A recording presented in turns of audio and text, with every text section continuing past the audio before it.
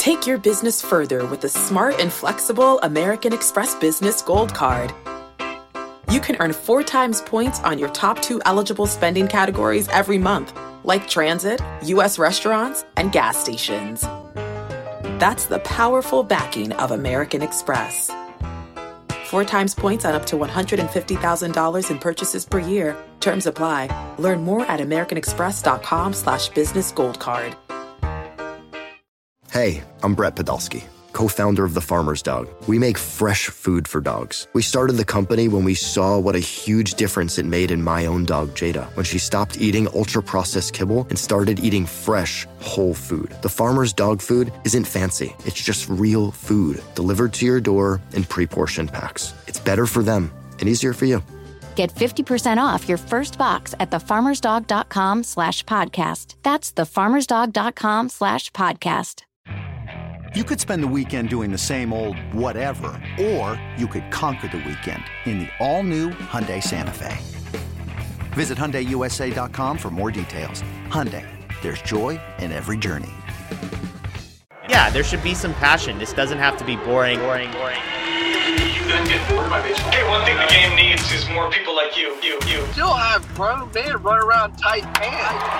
It's Mookie Betts. This is Daniel Bard. It's Steve Aoki. There's Sal Talamacchia. This is Brock Holt. Hey, this is John Lester. Baseball isn't boring. Welcome to Baseball Isn't Boring. Here's your host, Rob Bradford.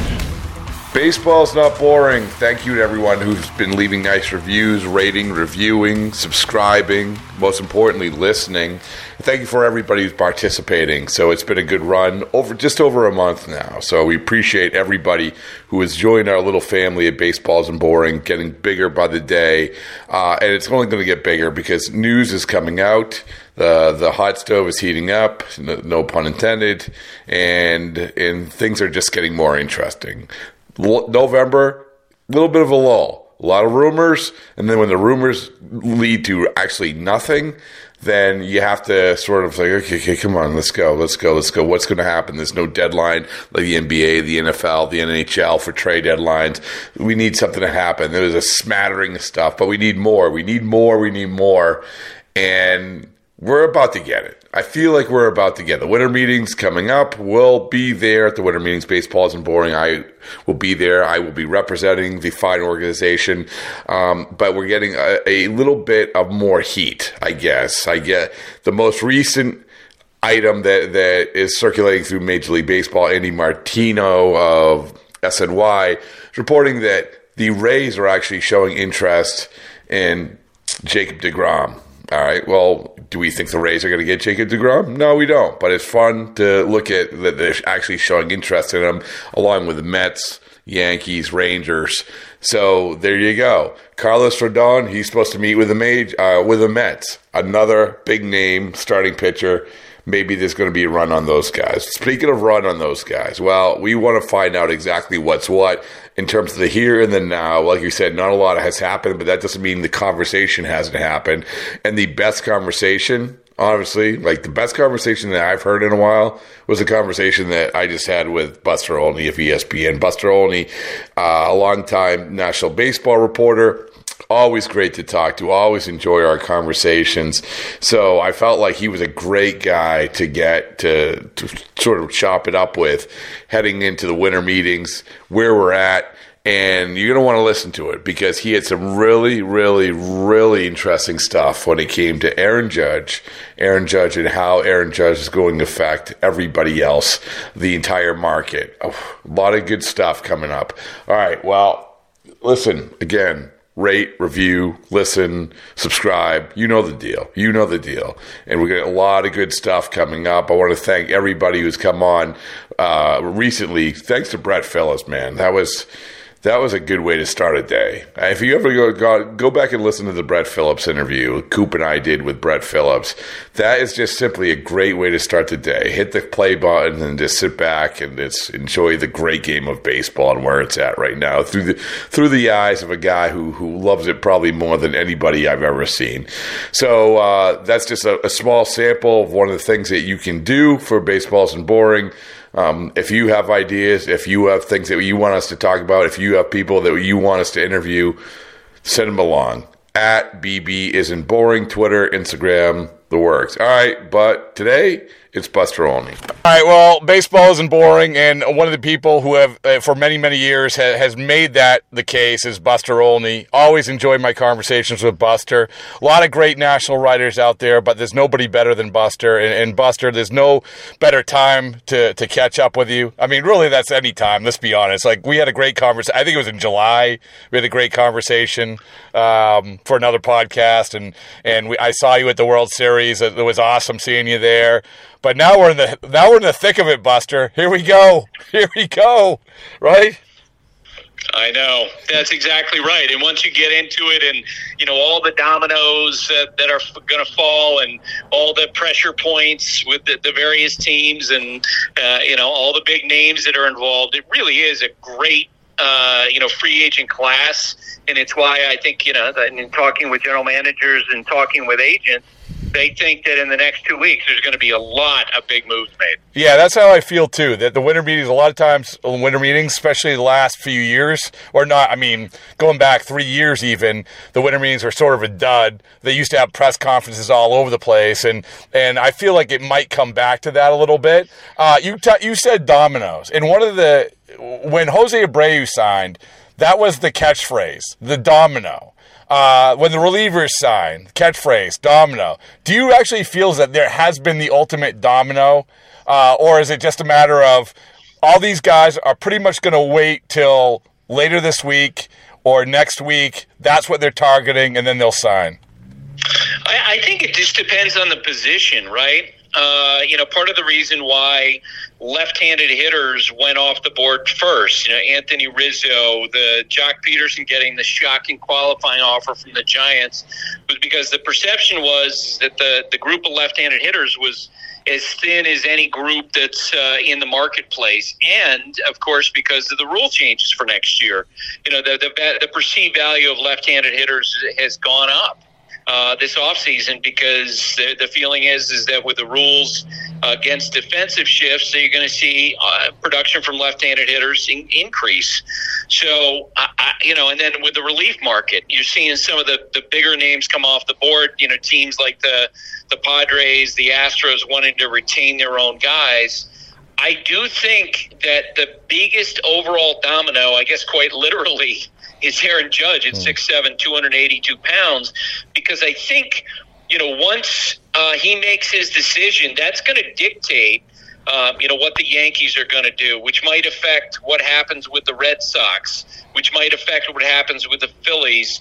And so I think that the Judge decision probably is going to send the biggest ripples around, because it's going to go right from Judge to the shortstop market, and then the shortstop market into other markets as some of these big market teams that we think are in the shortstop market have to make their adjustments. So along those lines, they say Judge doesn't sign with the Yankees.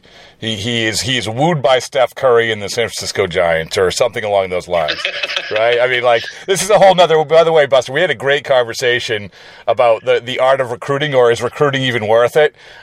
It's because and Joe, our good friend Joe Kelly was on, and he was like, it's outdated, it doesn't matter, so forth and so on. But I still like the Steph Curry calls. I still like that. But I don't want to get off track here. If Aaron Judge does not sign with the Yankees, what do you think their targets are? Like you talked about the domino effect. What do you think happens? Yeah, and I wrote a piece for ESPN.com. I think it's coming out later this week about the perception of agents is that you will see the Yankees already have a built-in plan B, much in the same way that last spring, when the Atlanta Braves negotiations with Freddie Freeman fell apart, they pivoted immediately. Within 48 hours, not only did they finish a blockbuster deal for Matt Olson, but they signed him to an 8-year contract. And the perception of teams is that that's what you'll see the Yankees do, that if they get word that Judge is going to sign elsewhere, and let me tell you, there is a lot of tension within the Yankee organization, and you and I can revisit this if you want, because this is literally the first player I think the Yankees have ever been involved with who actually they need more than the player needs, than the team needs the player. It's an unusual situation for them. But if they don't get Judge, the perception is they're going to immediately pivot, and I don't think there's any doubt that that'll be to the shortstop market. And the two guys who might fit the best in the shortstop market for the Yankees, Trey Turner, unbelievable athlete. The perception is he's going to leave the Yankees or leave the Dodgers in part because he preferred to play in the East Coast. He's a guy, as these rules about pickoff throws change, he becomes even more dangerous on the bases. He could play shortstop in 2023, and then their top prospect, Anthony Volpe, eventually maybe he ascends into that spot. Maybe Oswald Peraza moves into that spot. But I think that, Turner's going to be super expensive. On the other hand, I think another guy who potentially fits for them is Xander Bogaerts, because he's proven in a big market. He has a guy who's terrific professional hitter. He could hold down the position for 1 year. He could then move to another spot as Volpe, as Peraza graduate into the major leagues at shortstop. And, he has checked every box for what they've been veering toward the last few years. More contact, guy who can put the ball in play, terrific leadership, great clubhouse guy. So I think those two guys are probably the best fits because they look at Carlos Correa. He's more of a pure shortstop. I think the Twins are going to pay big money to try to keep him. Dansby Swanson, again, more of a pure shortstop. I think the versatility of Bogaerts and Turner make them more attractive for the Yankees. And I think that, Bogaerts, because he's going to be less expensive than Turner, it wouldn't shock me if they don't sign Judge. I think he becomes their number one target. Wow. All right. I mean, do you think that is something that, as this has sort of it has evolved, like, I think that Buster, the consensus was, Judge is going to go back to the Yankees. But now when you do have the images of him in the San Francisco airport, it does make you remind you that this is a whole new world. You let a guy get to free agency, it's a whole new world.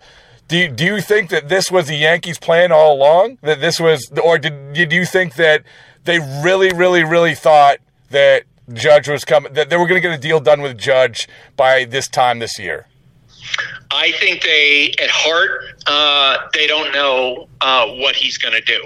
Yeah. And it's really interesting because they drafted him in 2013. They've seen him, develop through the minor leagues. They've had him in the big leagues. He's a great clubhouse leader. He has tremendous grace. And as people within the organization have told me, we don't really know what he wants, because when he turned down that $213.5 million offer in the spring, it wasn't, no, I don't want that offer. Here's the counter offer. It was just no. And he immediately tabled the talks at that point. And so as the Yankees went through the summertime, and they got this sense through the arbitration stuff that happened mid-season as well, they don't know if he really wants to go back to San Francisco. They don't know if he's looking for the bigger dollar figure, because let's face it, there's a real chance that another team is going to make a bigger offer than the Yankees. They offered him $213.5 over 7 years, which would have made Judge the second highest paid outfielder behind Mike Trout. It was a much higher, actually, an annual average salary than Betts, than Harper, than Stanton, and that wasn't good enough. Which is totally Judge's prerogative, but now he's put himself in a position where he has better leverage. Agents are telling me, based on their history of working with Brian Cashman, they don't think he's going to veer much from his evaluation. They've increased their offer, but it might be that, and I'm pulling a number out of the air, let's say that Hal Steinbrenner nudges that offer to 280 or 260, or maybe it's 300.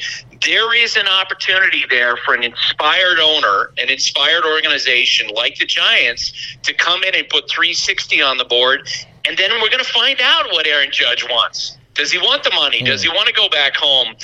Does he want to be the next Derek Jeter and be the captain of the Yankees? Which is why I think there's real doubt and real tension within the Yankees organization about how this is going to play out. Look, what you said, the general feeling that Judge is going to go back, that view is shared by a lot of executives with other teams. I think within the Yankees organization, there's more doubt and there's less knowledge about what he really wants. You talk about the teams, like the Giants, who are feeling pretty good about spending money and feeling pretty good about making some moves. It feels like, and there's always a team that's out there that it's sort of going to drive the bus, or one or two. It feels like there's a lot of teams like that, and in different ways too, Buster. I mean, you look at the Dodgers, right? All right, they'll pay the money, but it's going to be shorter-term deal. But still, they can do that, and they can get a big-name player. You look at the Padres. When you hear the Padres are in on, Jose Abreu and Xander Bogaerts, you're like, what? Well, it's the Padres. That's how they've been for the last few years. Seattle's making all these moves. The Blue Jays need an outfielder. The Yankees are sitting there, all the things that you said. The Red Sox have a ton of money, and we don't know how they're going to spend it or if they're going to spend it. It seems like this is the ultimate opportunity for a lot of free agents to make some money. There's no doubt about it. The Dodgers, with their flexibility, with how strong their organization and their franchise is, they can signal, as they already have, that, we could be on Aaron Judge. I personally think they're just trying to push the Giants and the Yankees, but they can do that. I do think Verlander, if I'm sitting here today and I'm handicapping it, I think that's where Verlander winds up going. Much in the same way that they gave Trevor Bauer a short-term deal where they're paying a lot of money. I think that's what they're going to do with Verlander. You're right about the Padres. Their owner, Peter Seidler, has become, the modern-day Mike Ilitch, where he's not worried about how much profitability his franchise has. He's just trying to win a championship, which meant that they went out and traded for Juan Soto. They signed Manny Machado. They're making a lot of moves. They re-signed Joe Musgrove. They're doing a lot of things the Padres used to never think about doing. The Phillies are going to be aggressive. The Braves have the ability to be aggressive. The Rangers have the ability to be aggressive. Toronto is in its window to try to win. They desperately need a left-handed hitter. If they, didn't wind up with either Benintendi or Nimmo, I would be surprised. I could see them going out spending heavy on a left-handed hitter. So, there's a lot of competition for a lot of these free agents. If you're and let's face it, the fact that we're in the first year of a 5-year labor deal also adds to the cost certainty for a lot of these teams, and they might be more aggressive this winter. I tweeted out yesterday about it really was stemming off the Abreu thing because it sort of drove me nuts, Buster. It drives me nuts when I hear of course you aren't going to do that deal. Well, I get that. I understand that. And obviously a lot of these people, it was coming from, I'm talking about the Abreu 3 years at $60 million. It was coming from the Red Sox. I know the Guardians were interested. But that's fine. I mean, that's your prerogative. And if the rule of thumb is that don't do a deal if it prevents you from doing another deal. But some of these teams, they can do a lot of deals and they can spend a lot of money. My point is, and I think that you agree with this, is that let's stop pretending like you can try to build a team in free agency and get players on your terms. I'm talking about the elite players, the big name players, the players that are foundational players. Just stop pretending that you're going to set, this is what this guy is worth and we're not going over it. You're always going to have to go over it. And that's the thing that drives me nuts. I mean, do you think teams the majority of teams understand that? Or do you think this new wave of GMs are setting things saying, hey, we're not going over that?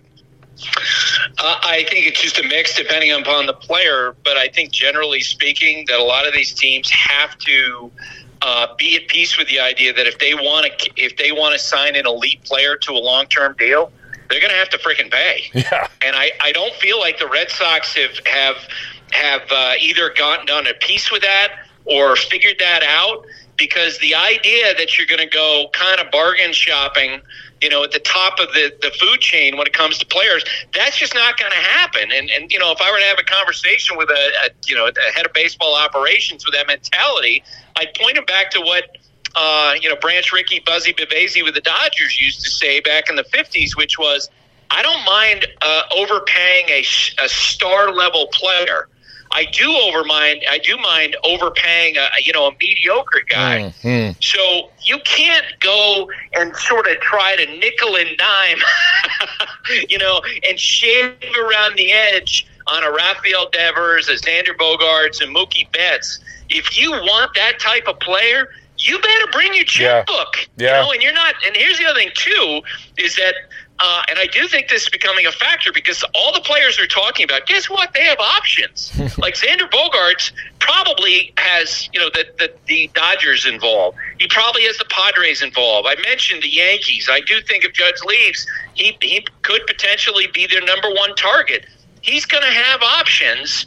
And as these players leave the Red Sox and the conversation, continues to go in this cycle of the fact that, they're regressing, they're not paying their top guys. Why would they get Bogaerts that 1-year extension offer in the spring?